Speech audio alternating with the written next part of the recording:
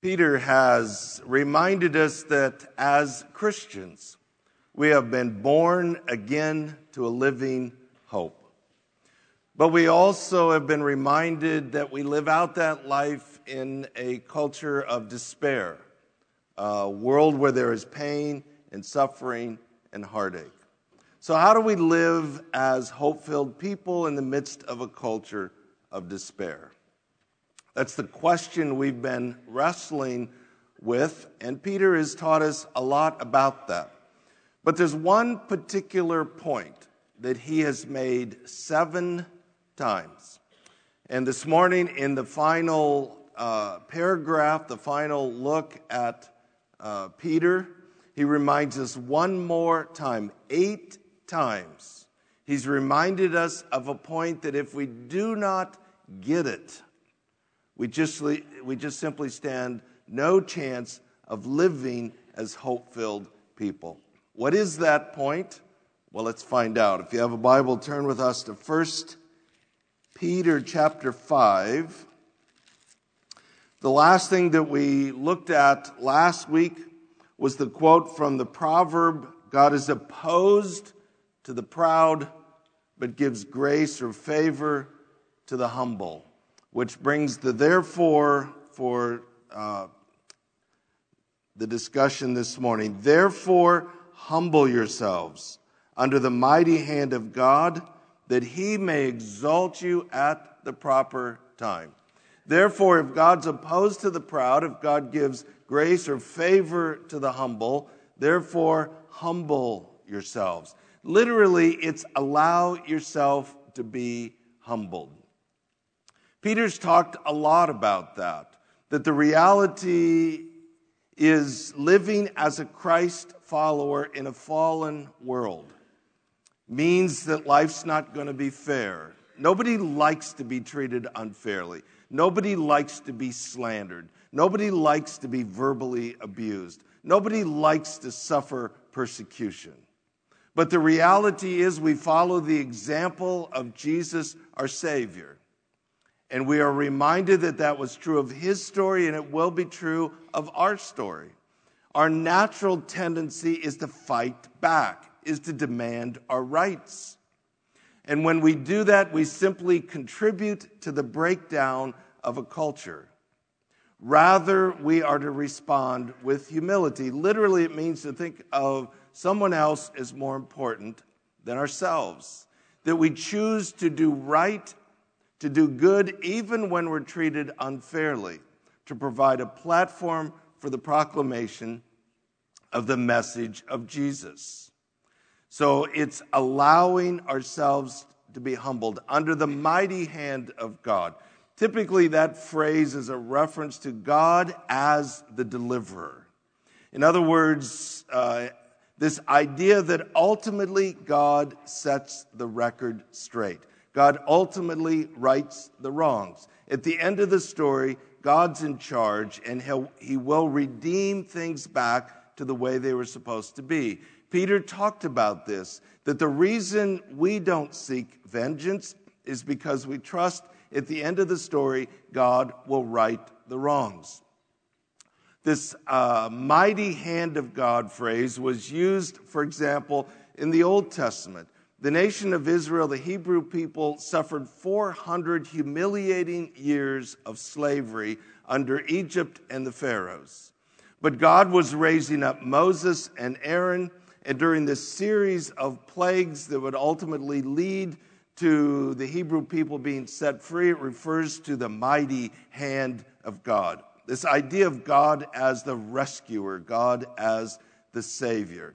So we allow ourselves to be humbled in this life under the mighty hand of God, knowing at the end of the story he rights the wrongs, that he may exalt you at the proper time. Now that's really worth stopping and pondering what he just said there. We're all going to have to wrestle with whether we trust God and he will exalt us. If so, his way, his timing. Or whether we're going to determine that actually this life is what matters most. And if God's not going to exalt me, I'll exalt myself. Kind of carries the idea then, if I'm going to ultimately believe that this world is what matters most, then if God's not going to exalt me, then I'm going to have to take matters into my own hands. And I am going to be my own God, and I'm going to exalt myself. I'm going to give myself significance. I'm going to be about my own safety and security. I'm going to pursue my own dreams. I'm going to do this my way because I've lost faith that God's ultimately going to do it for me. So part of the big wrestling match, and this is kind of locked into this key point that Peter's been making, is you have to decide whether what matters to you most are the things of this world or the things of eternity. If it's the things of eternity, then you follow the script. We allow ourselves to be humbled. We stay on mission. We understand this isn't heaven. It's not supposed to be. God never promised that this life would be heaven on earth. As a matter of fact, what he has said is this is a battle, and it's going to be hard. Look at what they did to Jesus. You can expect the same. But if we get confused and think this is supposed to be heaven, and that this is the place where I chase my dreams and they all come true, and we ride into the sunset, and everything's supposed to work out. And we convince themselves, if I'm a good boy, if I'm a good girl, I have my devotions, I give a little money, I serve, God is supposed to make everything work out fine.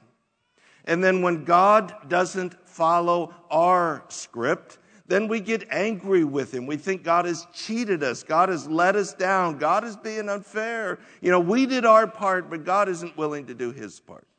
And that's the moment where we take charge and we decide we will exalt ourselves. Once you start down that path, it's just going to be one disappointment after another.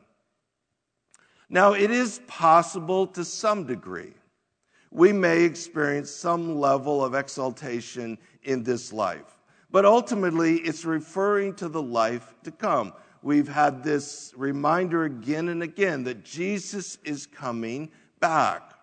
And that will be the moment of celebration. That will be the moment where everything will change. But we can think of stories. We went through the David story.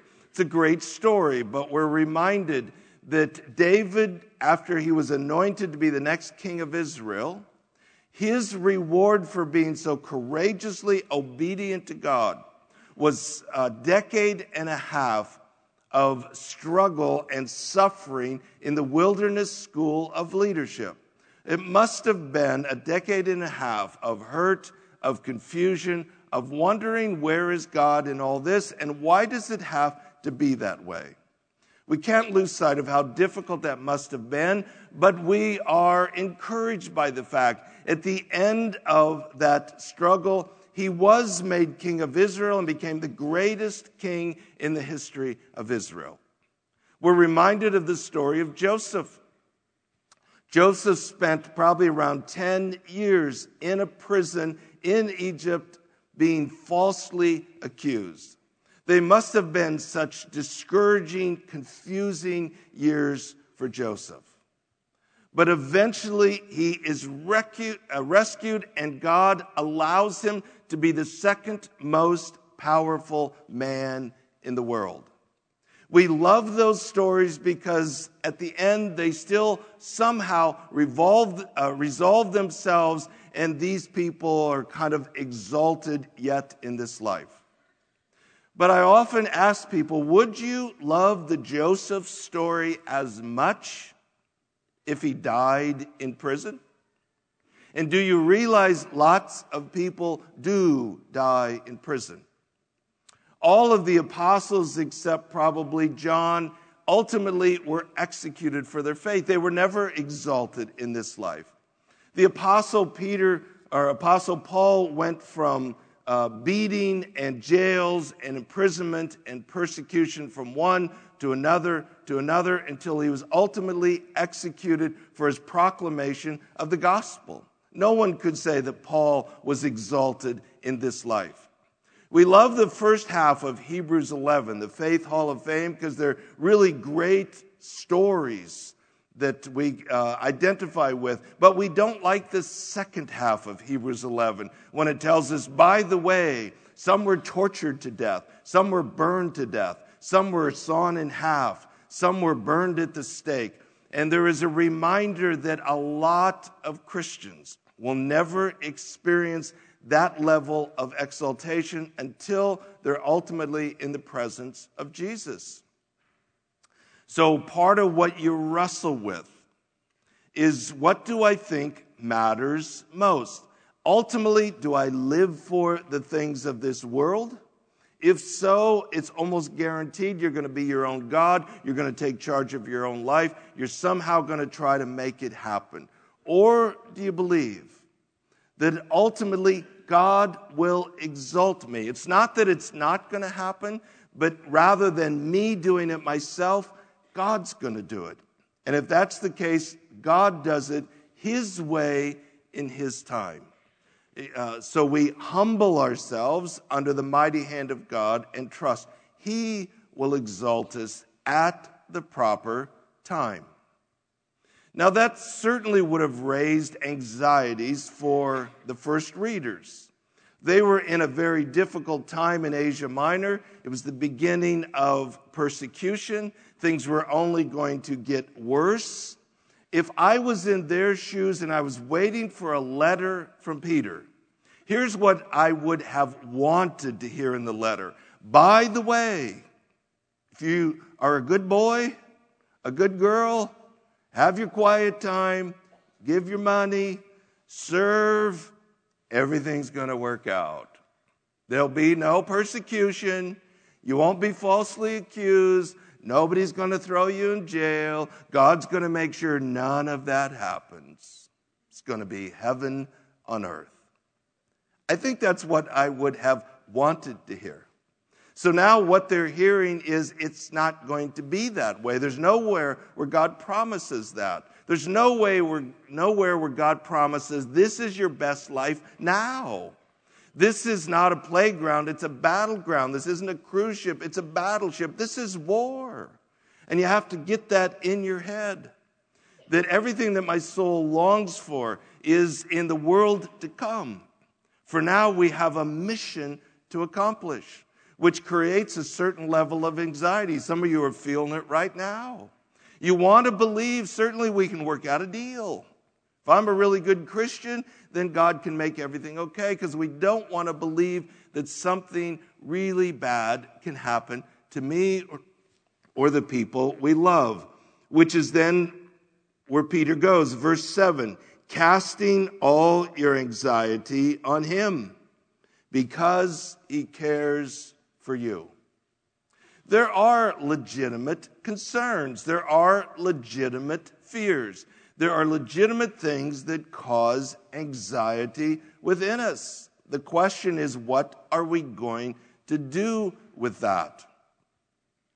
The text tells us that we cast our anxieties on Him. That word cast is a very specific term. It does not mean we cast away. It means we cast upon. Cast away basically carries the idea that when we have concerns, when we have fears, when we have anxieties, we just cast them away and life is lovely. But we would refer to that as denial. It's just pretending those things don't exist. It's kind of like sticking your head in the sand, pretending they're not there, and thinking somehow that's going to make them go away. That's what people use drugs for. That's what people use alcohol for. That's what people use pornography for. It's like escaping into this temporary relief from the pain. But that never works, because at some point you have to come back and face the reality. Denial doesn't work. The word is not cast away, it's cast upon, which carries the idea that we just transfer our cares, our anxieties, our fears onto someone who's fully capable of handling them. This exact word was used in the Gospels when on Palm Sunday the people were throwing their coats on the colt before Jesus entered Jerusalem, casting their garments on the colt before Jesus entered the city. That's the exact same word. It's the idea that I take my fears, my worries, my anxieties, and I cast them on Jesus. Now, anxiety, worry, fear, it's an interesting emotion. We probably could all agree together, by and large, it's a big waste of time and energy. If anybody can explain to me how worry fixes anything, I'd be open to hear it. But at the end of the day, no matter how much we dwell on it, no matter how much we obsess about it, it doesn't fix it. It doesn't make it go away. It doesn't make it all better. It's just an absolute waste of time and energy. Studies tell us that 85% of what we worry about never comes to pass. That's just a total waste of time and energy. And of the 15% that's left, we cast on to Jesus and we trust He can handle it. The fact is, even the 15% that will happen, there's very little I can do to change it or control it. That's my responsibility, I should take seriously. But most of it's out of my control. But it's not out of God's control. So I cast it onto one who is fully capable of carrying the load. That's an acknowledgement that life's going to be hard. It's going to be full of challenges. There are legitimate things to concern us and to be afraid of, but we have to trust God. And the rationale is because He cares for you.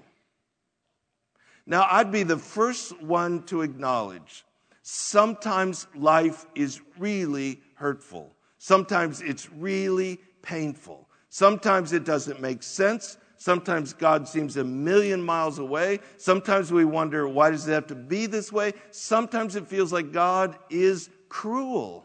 I understand that. I have walked that path.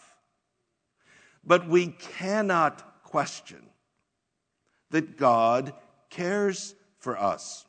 This is not religious theory. God so loved you that He gave. God willingly gave up His own Son. Christmas is the reminder that when we were lost in our sins, when we had declared ourselves to be enemies of God, when we were deserving of condemnation, God did not turn His back. God actually gave up His own Son, knowing that He would be mistreated, He would be reviled, He would be abused, He would be persecuted, He would be tortured, and ultimately executed. He knew that going in. And the only reason He did that is because He loves you, because He cares. He wanted you to experience His forgiveness. He wanted you to be His child, to be His very own possession. Peter's talked about that. He certainly didn't do that because He doesn't care. He did that because He does care. And He's not going to do that and then abandon you halfway through the journey. Again, I understand life can be painful. It can be confusing. Sometimes God seems a million miles away, but you can't doubt that God cares. He acted on that love and provided salvation. And when we get our thinking correct, we do remember that there is coming a day when we will get everything that our souls are longing for. He will exalt us His way in His time. There will be a victory party that will make it worth it all. But this isn't heaven now. It isn't supposed to be. God never said it would be. This is a sin-cursed earth full of pain and suffering and struggle. The other problem then is in verse 8, we do have an enemy. And the enemy is determined to make sure we do not believe anything I just said. He says, be of sober spirit. That means clear thinking. Be on the alert. The opposite of alert would be sleepy. So rather than sleepy, we're alert and ready. Why? Because your adversary, the devil, prowls around like a roaring lion seeking someone to devour. I don't know if you know this or not, but you actually do have an enemy. You have an adversary whose desire is to take you down. As a Christian, to at least render you completely ineffective. The idea of a roaring lion is a difficult imagery for us, in that probably most of us, maybe all of us, have never actually heard a lion in the wilderness roar before an attack. It would have been a very common experience for them. There was a constant fear of lions in the ancient Near East. When they traveled, whenever they were outside the protection of the city, most would have heard the sound. It would have been utterly terrifying. A roaring lion is a lion on the attack, seeking someone to devour. In trying to sort out what is meant by this, what is the heartbeat or the nature of spiritual warfare, there's people that get really distracted into thinking it's kind of Halloweenish, maybe to say it that way. It's ghosts and goblins and witches and all this hocus pocus. You can read a lot of books about the devil and spiritual warfare. I would recommend you don't do that. I think that's a very bad path. I think the scripture is clear that we fix our eyes on Jesus, the author and finisher of our faith. We don't obsess over the enemy. Spiritual warfare is not about all that Halloweenish kind of stuff. As a matter of fact, it's just a very clever distraction. It's about ultimately lies. It's about slander. The name devil means slanderer. He wants to lie to you. He wants to lie about who you are. He wants to lie about who God is. The word adversary is a word that's talking about a legal adversary in a court of law. Essentially, what he wants to do is take you to court and lie about you in order to destroy you. So it's about messages that bombard you every day, that God doesn't care, that God isn't loving. This salvation thing isn't going to work. It won't work for you. You're a spiritual loser. You're never going to measure up. You're never going to make it into heaven. That this world is where it's at. This is what you should be living for. Life would be better with you in charge. It's every day bombarded with these lies. Jesus in John chapter 8 describes the devil as a liar and the father of lies. He even goes so far as to say he can't tell the truth because his very nature is the nature of a liar.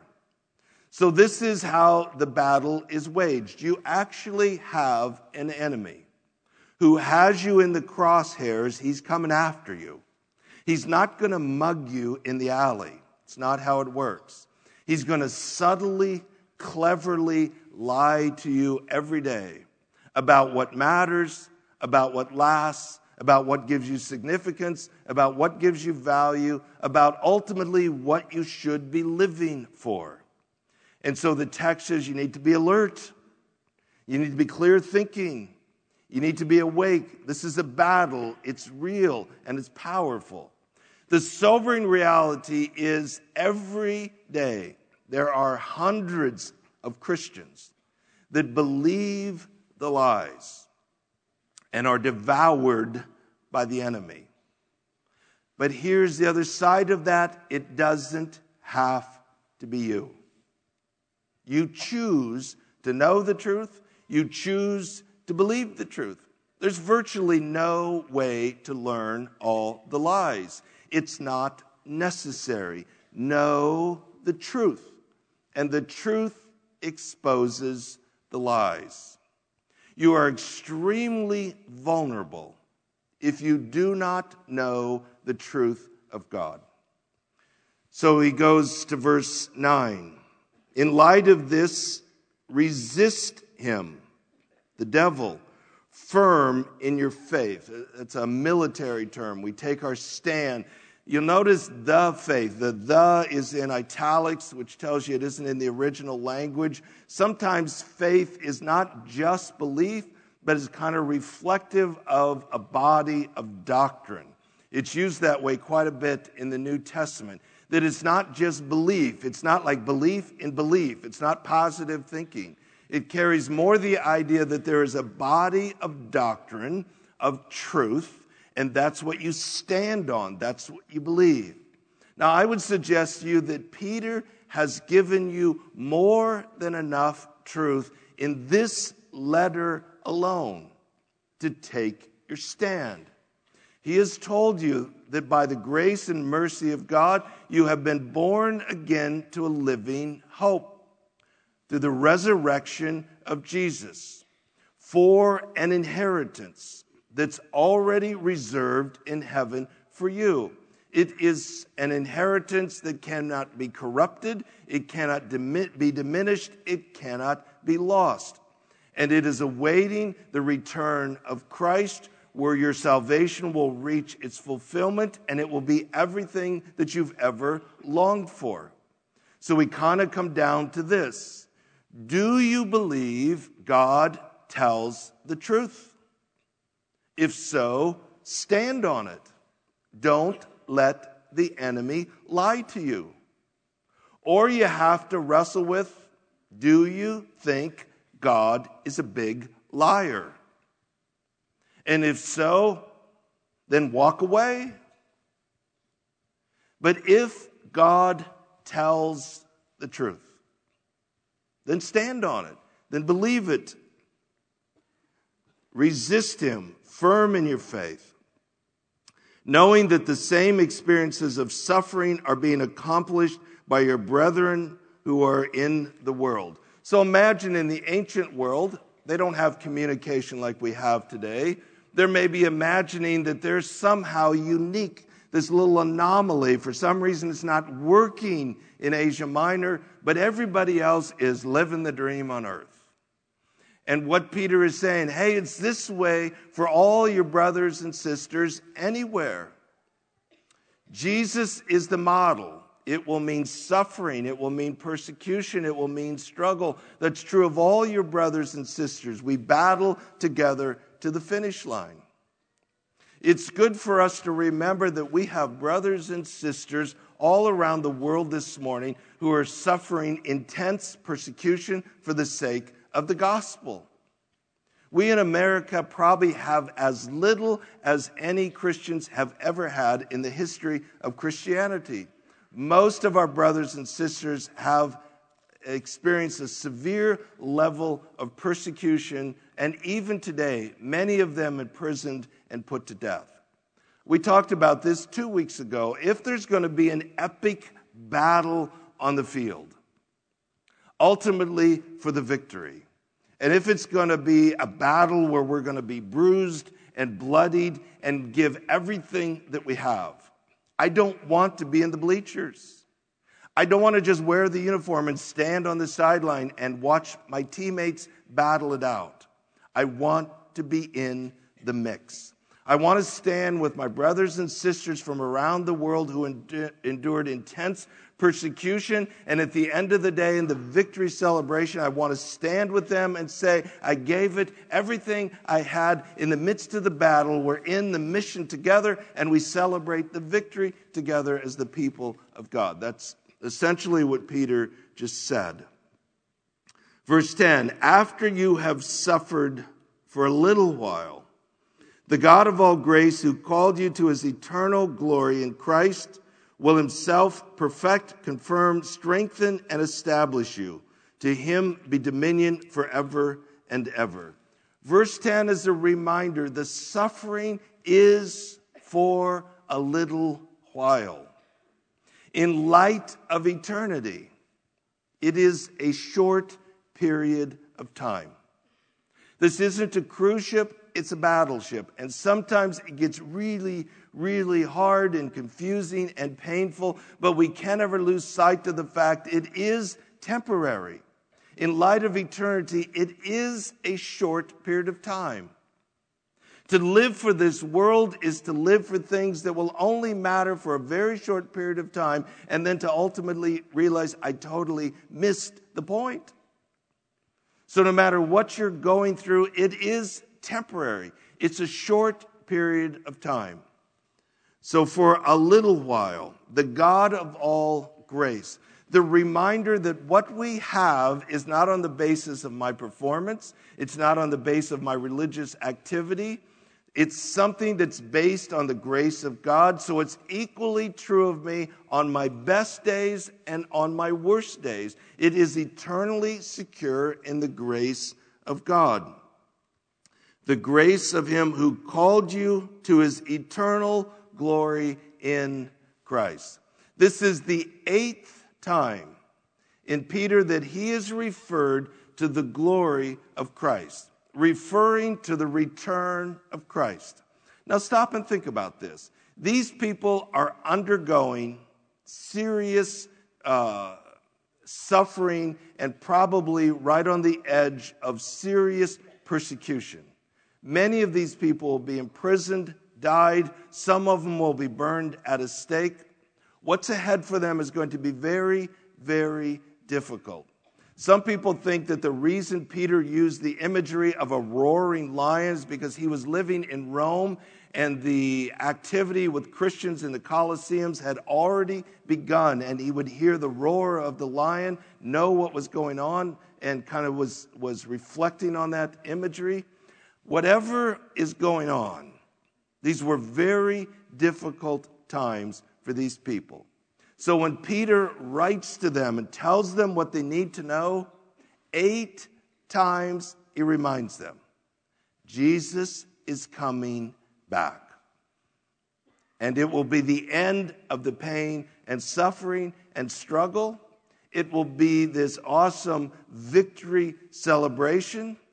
And now at the end of the book, he adds something to that.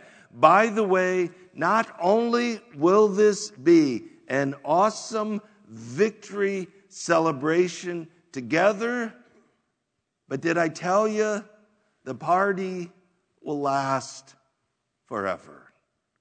That's essentially what he just said, the eternal glory in Christ. It is the beginning of everything that your soul has longed for, everything that your soul has wanted. There's so much in our souls that's good and right, and what we long for is what God wants for us. But it's not going to happen in this sin-cursed world, but what we're going through is temporary. When Jesus comes back, it will be a victory party forever, and it will finally be the fulfillment of everything our souls long for. He will himself perfect. That word means basically to mend or restore. It's a word that was used to describe the mending of nets back to new condition, basically. So it is the reminder at the end of the story, somehow he rights the wrongs, somehow he restores, he makes new again. It's everything that he ever wanted for you. It is delayed, but one day it will be a reality. That's the idea of perfect. Confirmed, strengthened, and established. There isn't much difference in those. Ultimately, God gives you what you need to get to the finish line, get to the celebration. In verse 11, it's all for his glory. Paul in Ephesians 1 says, to the praise of the glory of his grace. It's all about putting God's grace on display in order to take sinful men and women and turn them into his people, his children, the trophies of his grace. Verse 12, through Silvanus, we would know him as Silas, our faithful brother, for so I regard him. I have written to you briefly exhorting and testifying that this is the true grace of God. Stand firm in it. She who is Babylon, which would be Rome, so the Roman church, chosen together with you, sends you greetings, and so does my son Mark. Greet one another with a kiss of love. Peace be to you all who are in Christ. Right in the middle of that paragraph, again, military terminology. This is the truth about the grace of God. Stand firm in it. So once again, we're wrestling with this question. Do you think God tells the truth? Or do you think God is just a big liar? I can explain the truth, but I cannot believe it for you.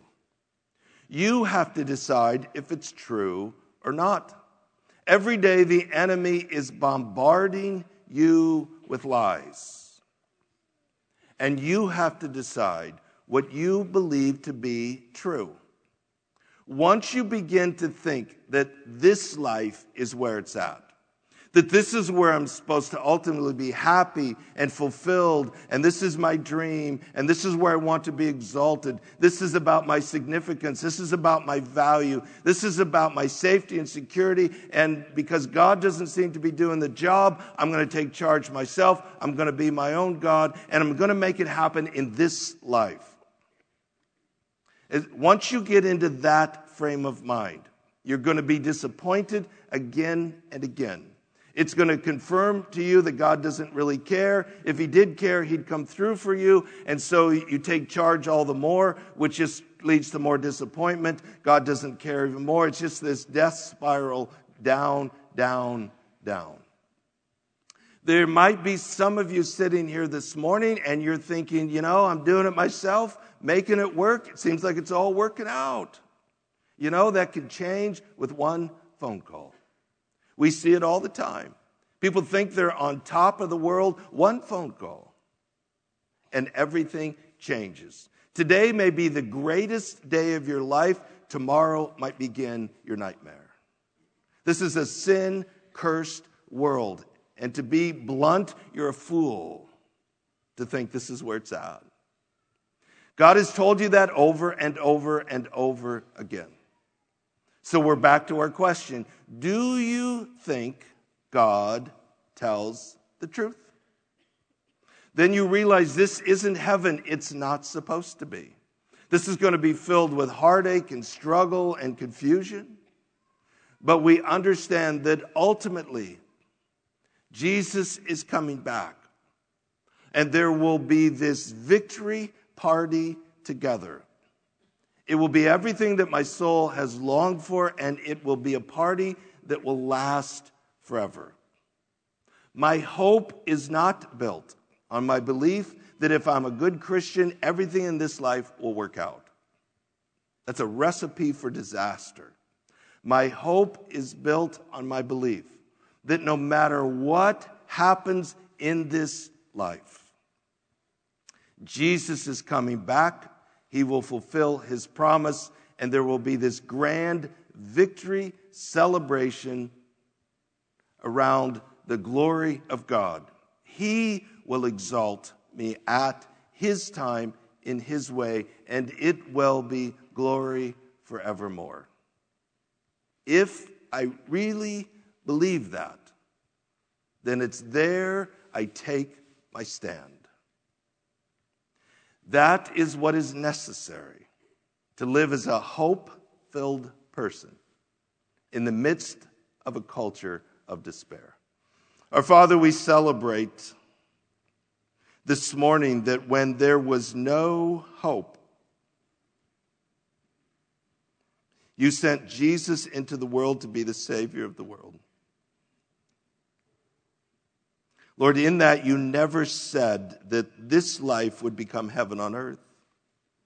Actually, you said just the opposite. It's going to be really hard. This is going to be a battle. But one day Jesus will return and it will be glory forevermore. Lord, I know there's people in this room this morning, they're really hurting. There's a lot of pain, there's a lot of suffering, there's a lot of confusion. God, remind them again this morning. Our hope is not in this world, but in the promise of what is to come, made possible through the death, burial, and resurrection of Jesus our Savior, in whose name we pray.